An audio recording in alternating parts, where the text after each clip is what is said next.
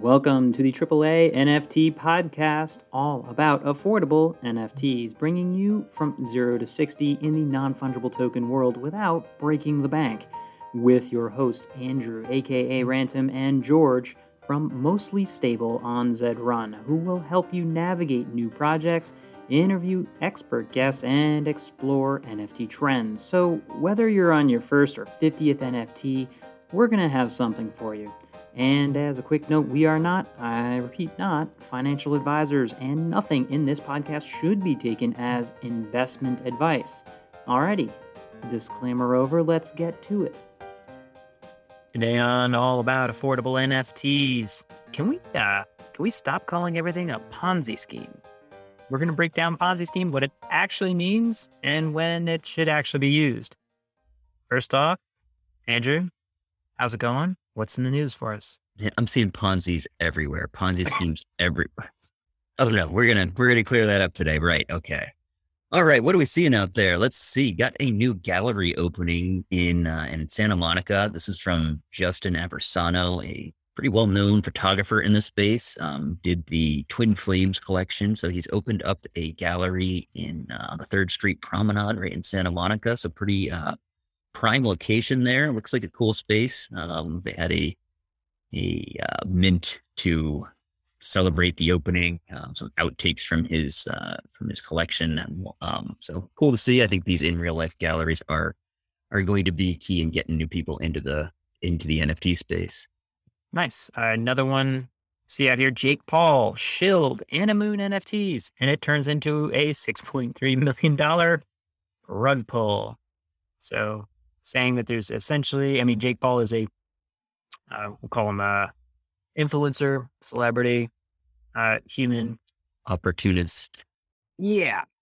His job is to, promote his brand and make money. So it looks as though that happened, but there's no evidence of an actual play to earn game developed. And it's a Pokemon style NFT project, and the team vanished, deleted their Twitter account and website. So probably not good news.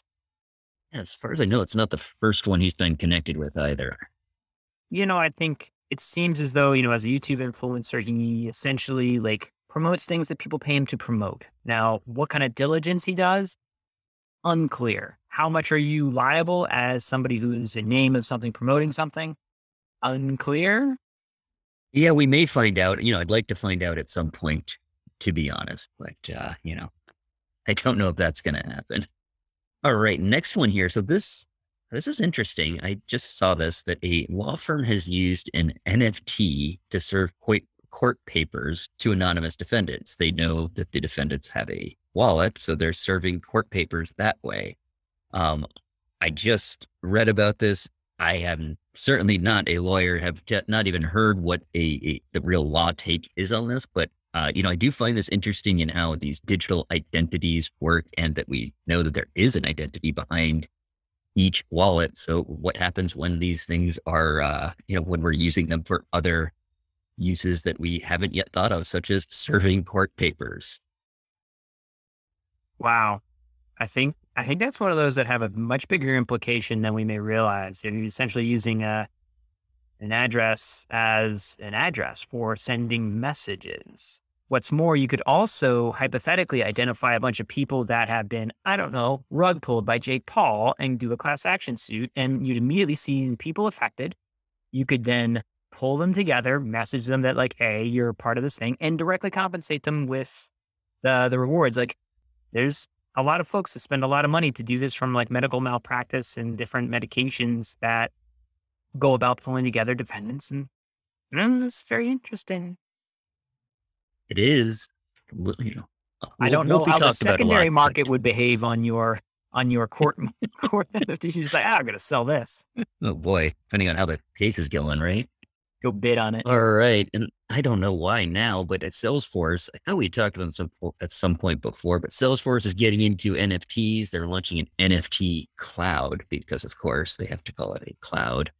Unclear to me exactly how this will be different than other options out there, but then again, I don't know a ton about how Salesforce, I don't know how this would work with a Salesforce system in general. Finally a way to buy and sell NFTs on the cloud. We did In it. your CRM that tries to be many more things. Right. All right. Anyway, we've got next. We've talked about this one before. PartyBid, or the Party DAO. They have been selling NFTs to the Pooley NFT for to raise money for their defense that was for this hopefully frivolous lawsuit. But they actually just announced that they raised 16.4 million, led by A16Z. So while they were trying to sell those NFTs, they were also fundraising and did so quite successfully. 16.4 million, that's a big round. And, they obviously think that they will be successful in their lawsuit, as many others do. So it's good to see. And A16Z has a lot of money. That's my takeaway here. Yes. It's a bear market out there. It's a bear. Remember, it's a bear market. Okay. So we've got this fun MFers Next Era and End of Satoshi. MFers is a very irreverent NFT series. I don't know. You want to share any more about this?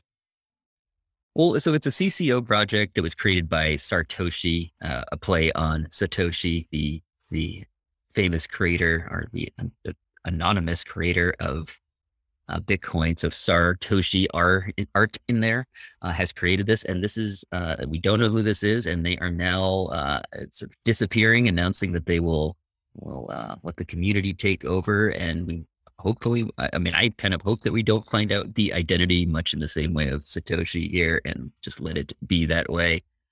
But there's a next era to this as well. So what have we got here?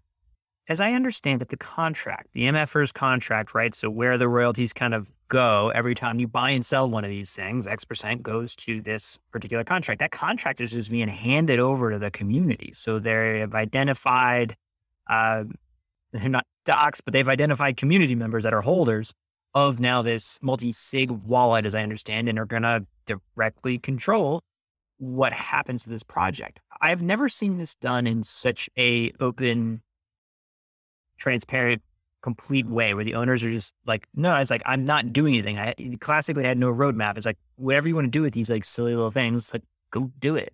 I don't give a shit. And now seems to be the final piece where that's being handed over, and it's an interesting experiment. Yeah, notable that this was done on June 9th, also known as 6/9.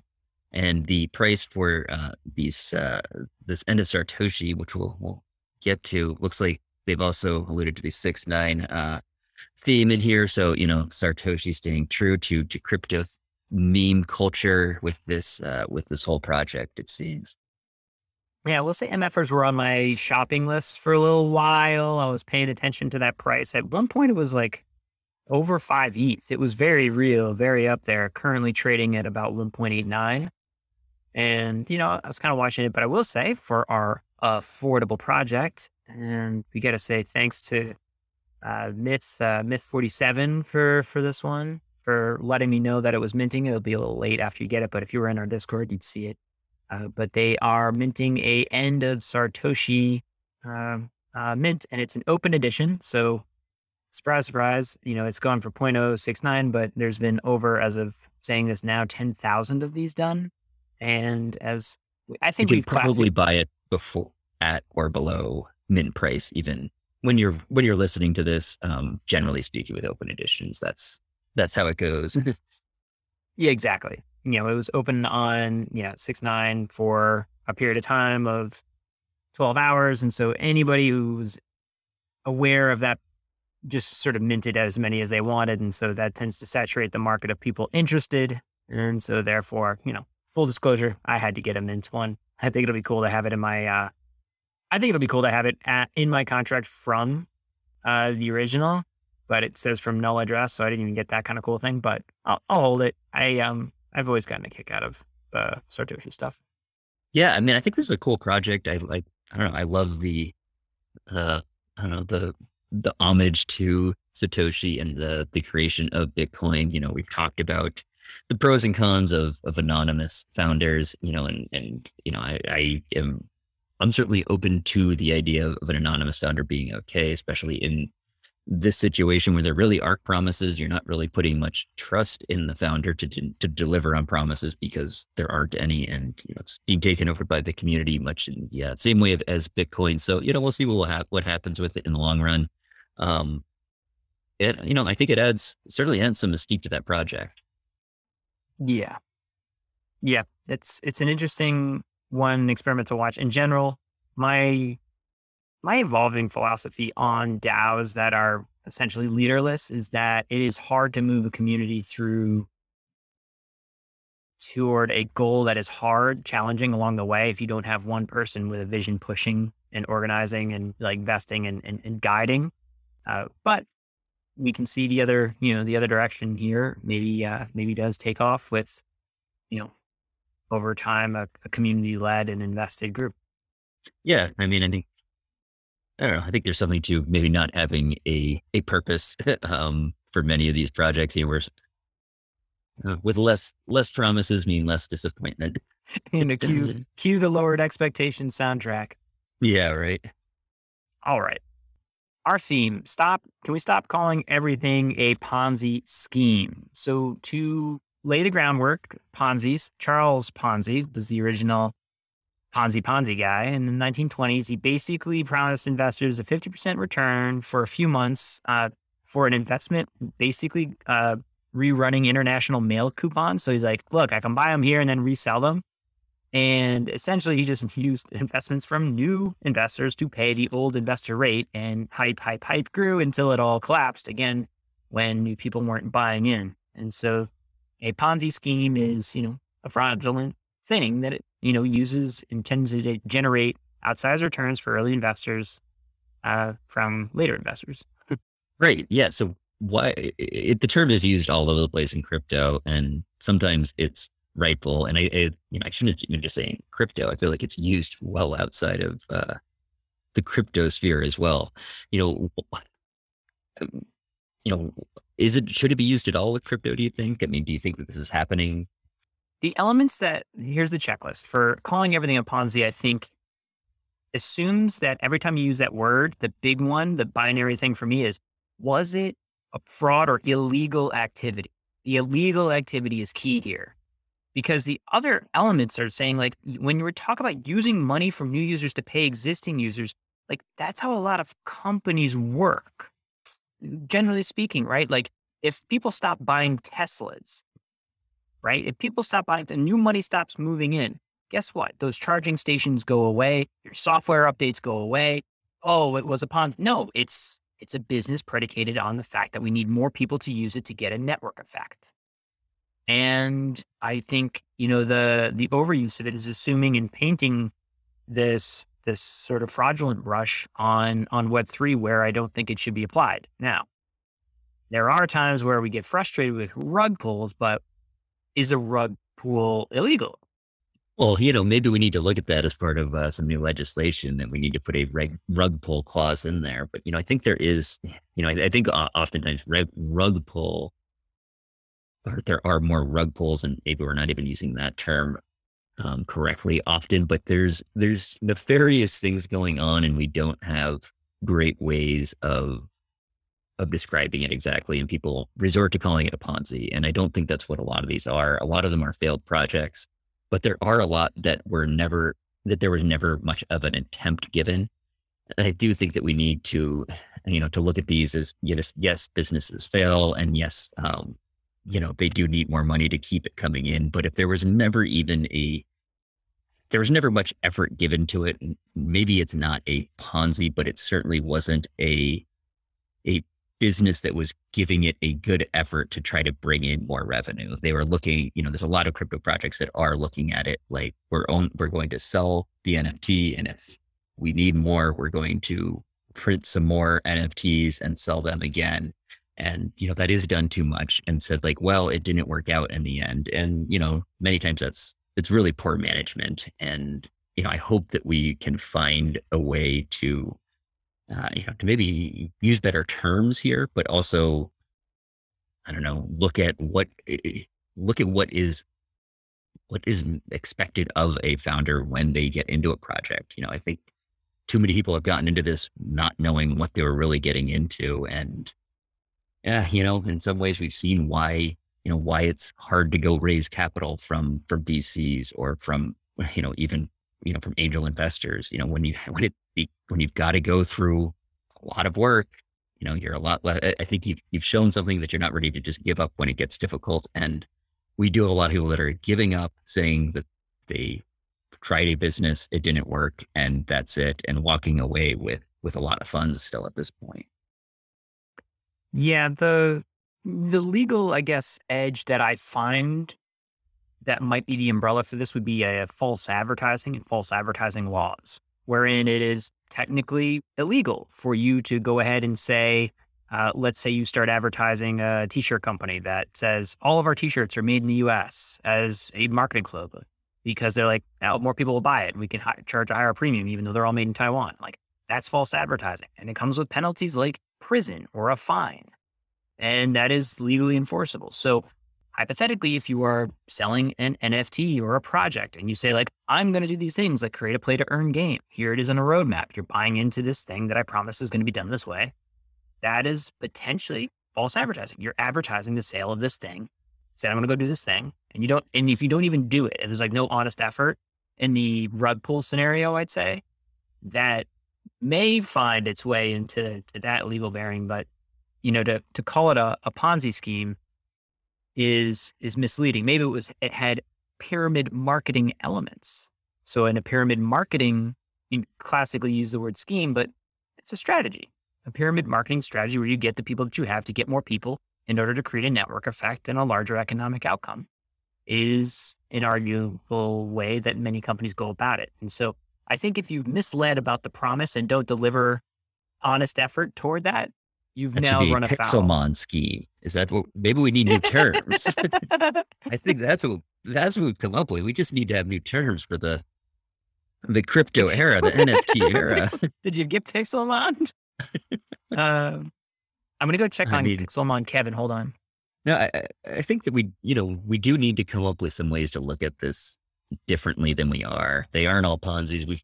Crypto has its own problems. We can, maybe we need to have a pixel, there's a Pixelmon, there's I don't know, there's a Duquan, there's Doquan.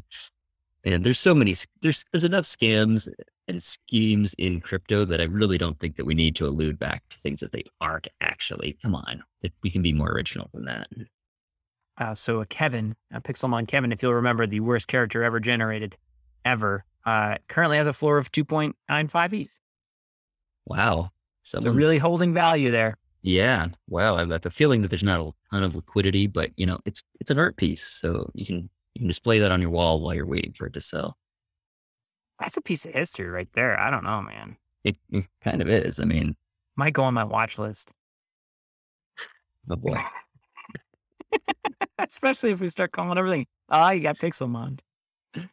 Okay. I think this is why it's good to play games, to mint new horses, to breed new horses, to fill that need to click buttons.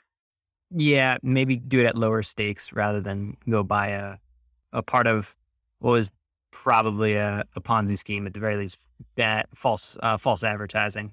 And so, to come back to it, yeah, Ponzi has negative connotations, namely in the fraud or illegal activity. And, rug pulls, I think, are maybe the false advertising. People aren't going to change their language, but it's tough when every time, media gets frustrated, we get frustrated. We just like, oh yeah, it's like Ponzi-nomics, and look at them like screwing people over. You're like, everything relies on some version of getting new people to buy in and bring liquidity into a market. Like that's how all of these things work.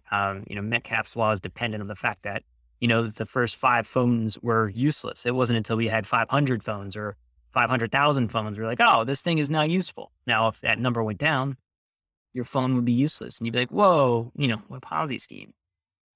So yeah, I see it everywhere. And, I also try to spend a disproportionate amount of time trying to understand when the music is going to start and stop and my NFT is going to drop to the floor in a game. Yeah. I mean, I think that's that actually is a good point. Is think about where the money is coming from in general, and in too many cases, it is from us, from the collectors. They need new collectors, and be wary of that. If you are the one that's supposed to be, you or someone like you are the one that's supposed to be providing the revenue and the next round of revenue and the next round of revenue. At some point, people are gonna stop doing that. So just it. I don't know. It's not always so obvious, I think, and it takes some of these projects. It takes a little bit of thinking about to figure out where it's coming from. But in those situations, something like STEPN, where people were making all this money walking, and I've seen I saw that token has crashed pretty drastically recently. Not a big surprise. If you don't know where that money is coming from, I mean, that means they need new buyers, and that's going to come to an end. It wasn't advertisers. I'm sure there was some VC money that was funding it initially, but then it was just selling new pieces, and those games come to an end, and it looks like it has there as well. So we're still looking for the right gaming and earning thing, as we've talked about in that last episode. But there's too many that are just looking for us to be that next round of funding. Well, I'm gonna go race some drunk horses. Good Budweiser's paying for my ponies. Although Woo! I'm not quite sure how I'm gonna see any of that. But full disclosure, I minted one of those. I got a little Budweiser pass. I'm gonna get myself some free beer for life. Although I can't drink it, so I'm gonna need you to drink it because I am gluten free. I didn't think this through at all, did drink Bud Light. I just No, I'm going to get the Lime-A-Rita. I'm going to be Lime-A-Rita only. Okay, got it. Well, this devolved. Hey, if you have a second, leave us a rating on whatever platform you're on. And thanks for the folks sharing stuff in Discord, sharing some alpha, as well as some terrible, terrible ideas. And I don't know the difference, so I buy it all. Anyway, leave us 4 or more stars. Less than that, just email us and tell us we're doing a crap job. All right. Thanks, Andrew. This has been an episode of the AAA NFT podcast, all about affordable NFTs. The episode notes and resources may be found at 3anft.com in our show notes. Again, 3anft.com. And that reminder, don't bet what you can't afford to lose. Remember, we are not financial advisors, and nothing in this podcast should be taken as investment advice. Thanks for joining us. Hope you learned something.